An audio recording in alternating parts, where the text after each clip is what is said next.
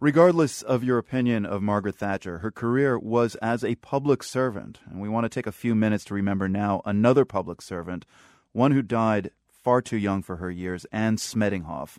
She was 25 when she was killed Saturday doing what she loved, being a diplomat, trying to make a difference in people's lives.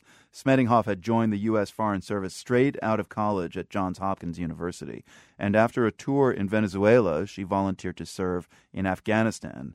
She was delivering textbooks to children in southern Afghanistan this weekend when her convoy was hit by a suicide bomber. Secretary of State John Kerry praised Smedinghoff's dedication to public service. He said her death was a grim reminder of the risks and importance for pushing for change in one of the toughest places on earth. Smedinghoff had met Kerry during his visit to Afghanistan 2 weeks ago. Cathy Tokarski is Anne Smedinghoff's aunt. Cathy, my condolences to you and the family, first of all. Thank you, Marco. What made Anne want to join the Foreign Service in the first place? Well, I think it was an outgrowth of her combination of intelligence and interest in the world, which I could point to, grade school. My recollection of her walking into my condo and from the stack of papers, picking up the Week in Review section. And she was a kid. And I think to me it really impressed me that she was interested in what was going on outside of, the world of a 11 or 12-year-old. So a very young curiosity for the world, but also the trouble spots in the world. I mean, she volunteered to go to Afghanistan.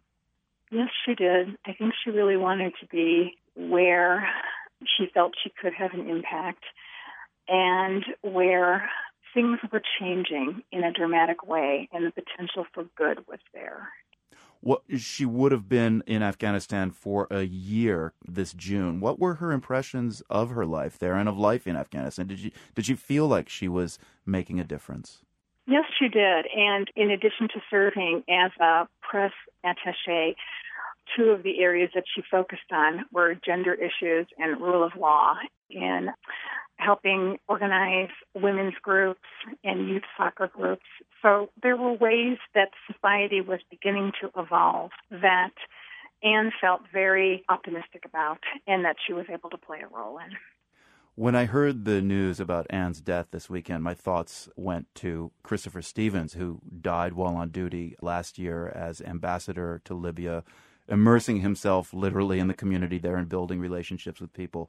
It sounds as if Anne, your niece, had a similar sense of herself in the world. And I'm just wondering if you've thought about how to keep encouraging young people like Anne, like Chris Stevens, to keep up the enthusiasm for public service after tragedies like this.